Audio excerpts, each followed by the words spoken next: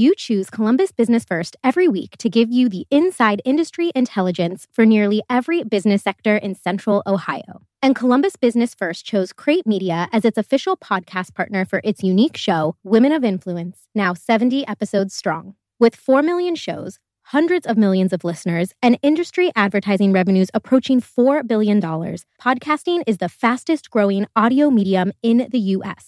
From law to medical, construction to automotive, retail to real estate, every brand has a story. Let Crate Media help tell yours. Visit crate.media/CBF to learn more about how we can help, while receiving a free 1-hour casting session with our expert producers, which will help to uncover and shape your company's branded podcast. To learn more about sponsoring Columbus Business First's Women of Influence podcast, please email Advertising Director Steve Hewitt at shewitt@bizjournals.com to get started. That's SHEWITT at bizjournals.com. When I worked for George Voinovich in the governor's office in the Senate, if he didn't say it once, he said it a million times.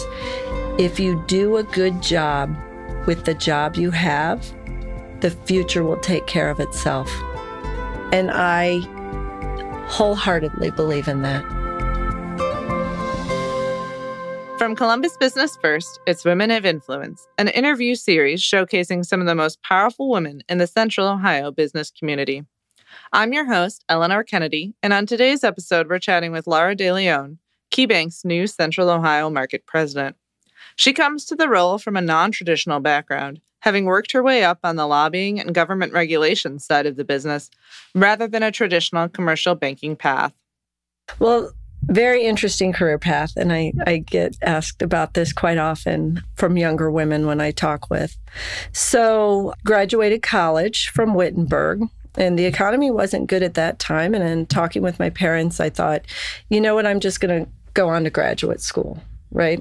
So I went to Miami University, and I got a master's degree really in their communications department. It was kind of a poli-sci communications mix. Really interesting. I loved my time there. I had great professors. And right out of school, I thought, you know what? I'm moving to Columbus. I'm just going to, have some fun and work in the Ohio House of Representatives for a little while. I did that, which led me to the governor's office. I was there for a few years. And then I went to the United States Senate as well. In between, I worked in the state treasurer's office. I worked for George Voinovich the last 2 or 3 years of his administration as governor. And then I went back to work for him in the U.S. Senate.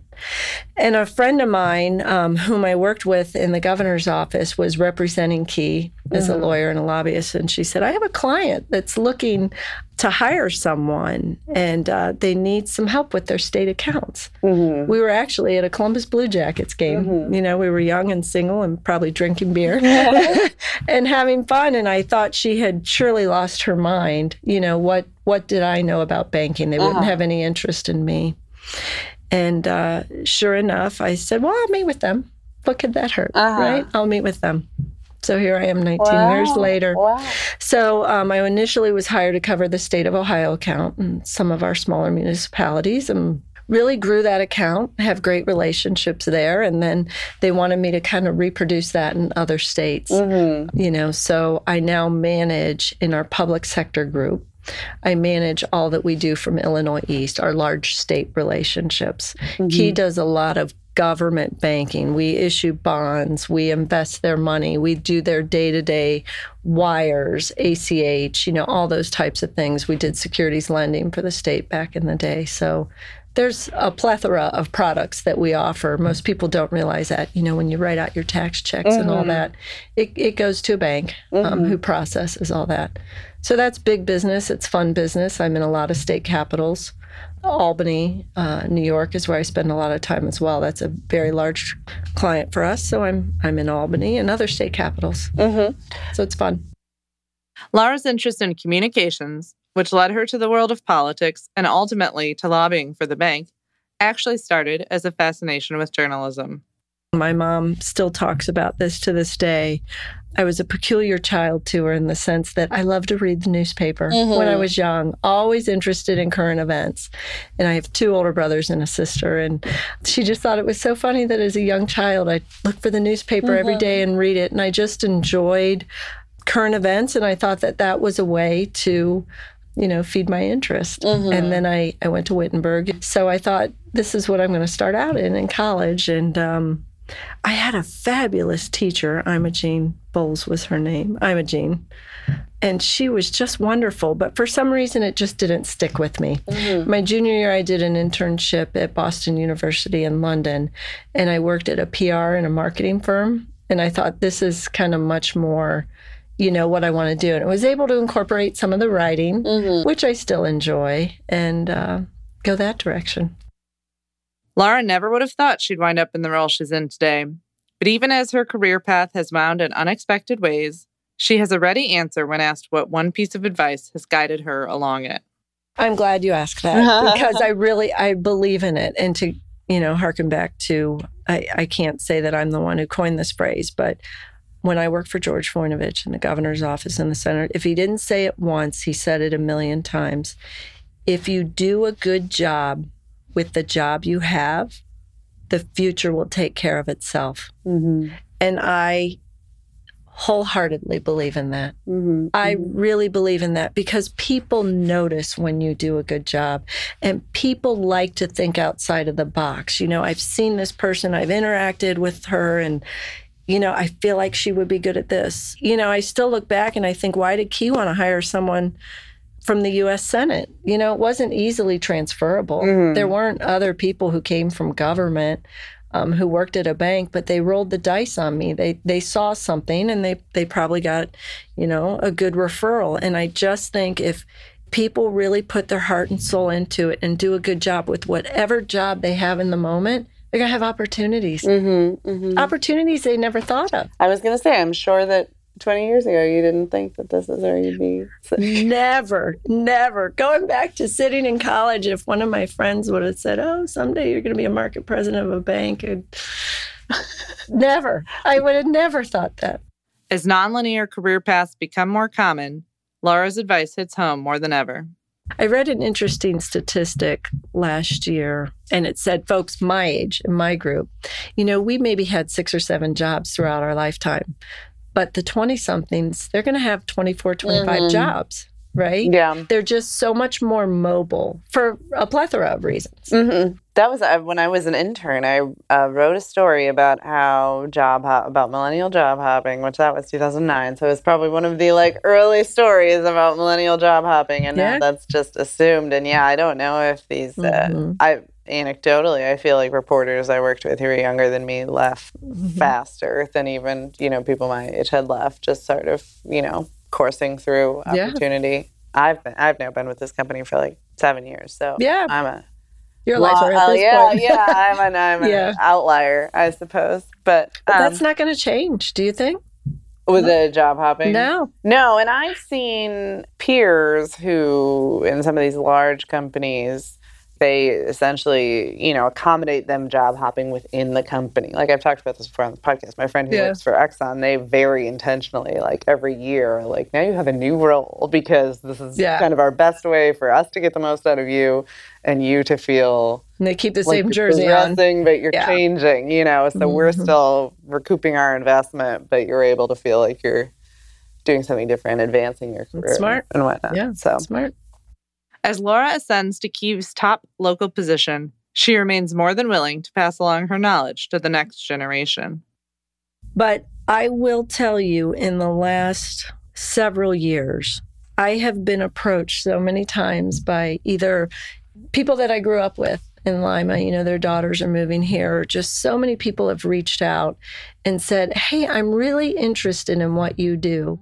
In your government work, in your finance work, can I I've had Ohio State students shadow me for a day. And to this day, I see them and I hear from them and they just, they love that time to actually walk around the State House or whatever I had them do with me that day.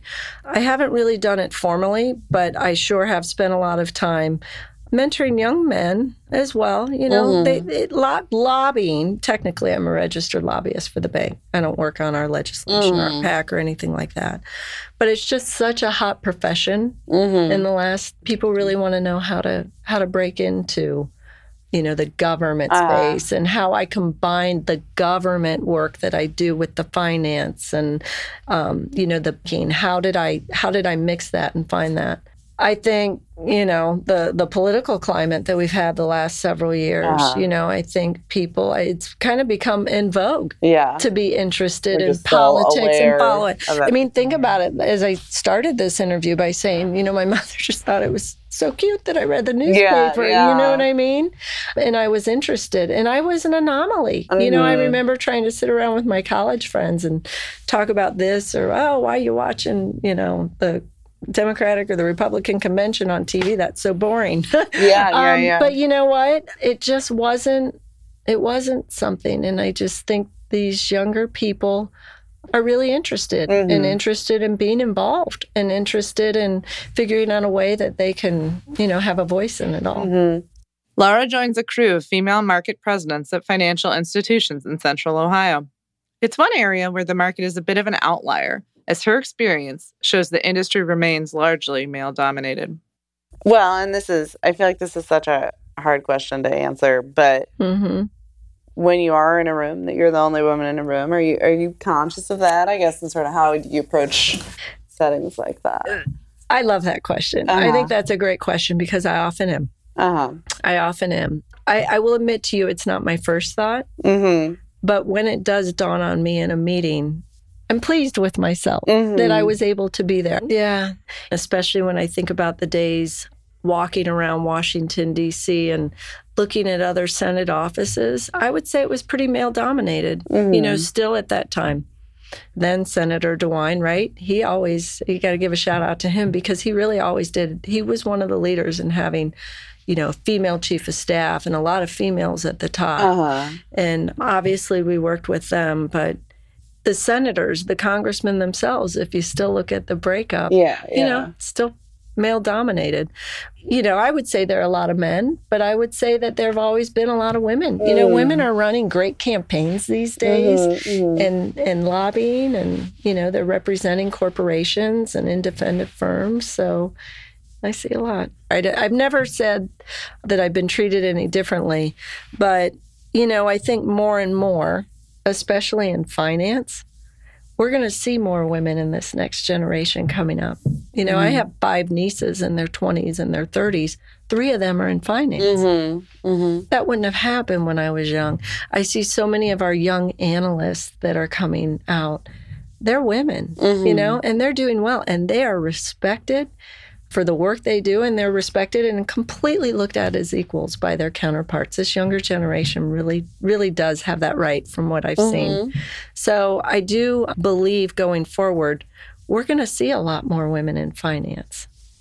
Well, I think there's there's been that focus for a while now, and that math side of it does lend itself to going into. I know some of us who stuck with the humanities are like, they're still important, right? They are. I understand it's a little more higher earning potential if you go towards the other side. Laura's new position as Columbus Market President will expose her to new areas of the banking industry, but she's excited to draw on her experience in government and work with colleagues to do the job well. Because I still, deep down, I still consider myself a government person, right? That's where I came from. I love it. And I've always considered myself kind of an in-between person between banking and government. I understand what government needs, and I understand what banking has to offer. This new commercial bank, that's new to me, right? That's new to me. And I was very clear about that with all the people that I interviewed with for this job. And they knew it. It was all people that I had worked with for so many years. So thankfully, if you read, they also hired Brian Emmerling. Yeah. And I'm so thankful for him. And he's going to do just a fabulous job. I hope you meet him one day as well. He's a natural born leader. He knows this area, and he's going to teach me. So he and I are working very closely together. But I think what I was hired for is, not necessarily the nuts and bolts of the commercial bank, which I'll learn, but the collaboration part. Because I come from the capital markets side of the bank. I'm the first market president that Key has right now that has come from the capital market side of the bank. So they're looking for me to collaborate, internally with two sides of the bank. Yeah. You know, we have the community bank side, and then we have the capital market side. Mm-hmm. As with all industries, the world of banking has been rocked by the COVID-19 pandemic. In her role working with governments, Laura was largely exposed to the stressors on the unemployment compensation systems and the proliferation of fraud. I will tell you from the government perspective, from the pandemic, what has occupied most of my time. One thing that we do is for 8 states across the country, we manage their unemployment program. So, you know, I watch my counterparts on the community bank deal with the, you know, PPP issues, but with my clients, it was these large states sending out fraudulent wires. You know, would you remember in April that mad rush to buy the ventilators, to buy those? These states had to buy that. And as their bank, we had to send their wires out. So we worked very closely with them to make sure that those wires were going to a legitimate place. A lot of times they weren't, right? Yeah. So good thing we ran our check. Not to mention all the fraud issues that we've seen with government. I keep saying, eventually there has to come some federal legislation dealing around the fraud group. And I work closely with our government relations team on that. But dealing with all this fraud that these states saw, and the money that they lost, and the money that the banks lost, and the money that the individual payees lost. I mean, there were so many issues with people who didn't file for unemployment, but their identities were stolen. It's been a lot. That's what we had several people here who got contacted that, you know, somebody had filed a claim in their name. So what can be done about that? Well, I always turn my head to our government relations group to say, you know, something. For, you know, first of all, you have to bring the awareness to them, right? And I would say that the members of Congress that our group have talked with, they've heard from enough of their constituents, right? I mean, they've heard what some of these issues are. So I don't know. I mean, applicant identification is a big one. I mean, that's just a really big one. You know, we would see 100-200 applications apply from the same Social Security number or something like that. I mean, the fraud was just brazen. It was brazen.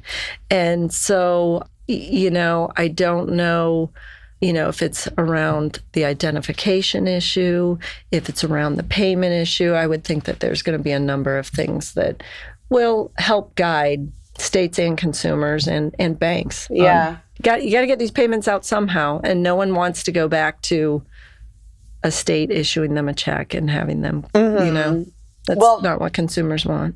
You know, something DeWine talked about so much when there was such a holdup here in April was just logistically, we had this system that was not built for this influx of claims, and there was just like physically could not handle it. Well, you know? And he was spot on with that. I mean, just spot on. You know, I watched those every day as well. And every state, it's funny because leading up to the pandemic, one of the biggest conversations we had with our states is, where are you in getting in a new system? Some of these systems had been in from the 70s. And it's not cheap.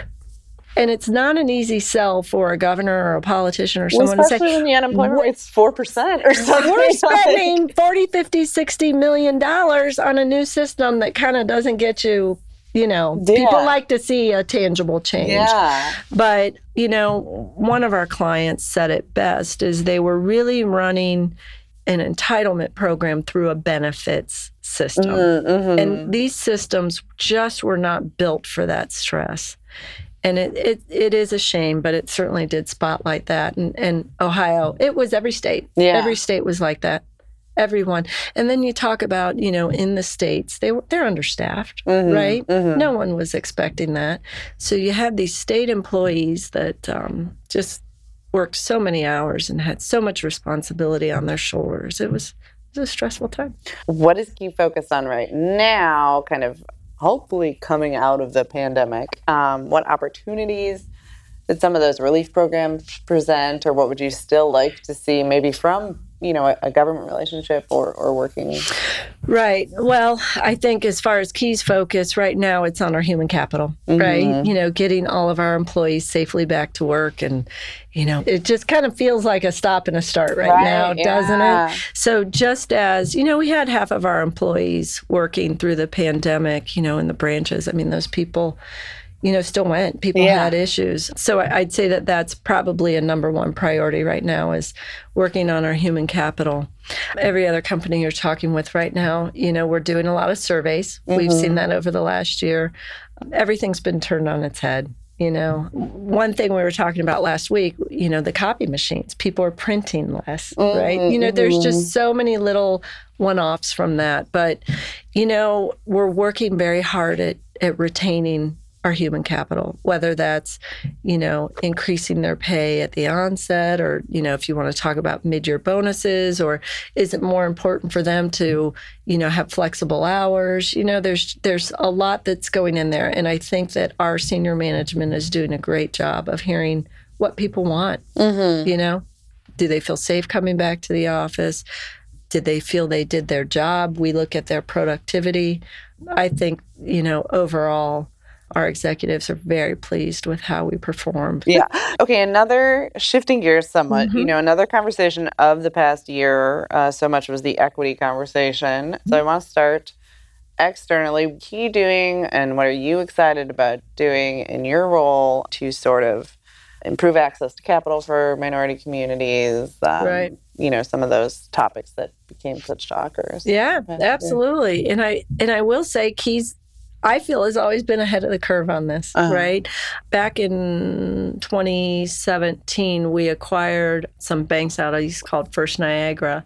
And at that point, we had made a commitment, I don't know, of maybe $17 billion across our footprint to invest in, low to moderate income housing and jobs and lending, helping small businesses, minority-owned businesses, and then just also giving to philanthropy, as we see across our footprint.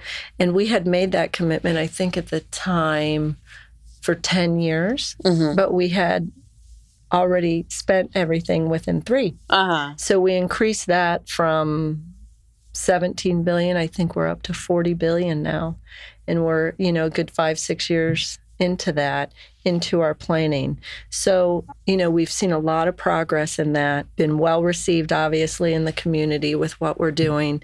And we just felt at the time it was the right thing to do. When you go into other markets and you see, we have a CEO too that has worked with Key for a long time. He's been there about a year, Chris Gorman.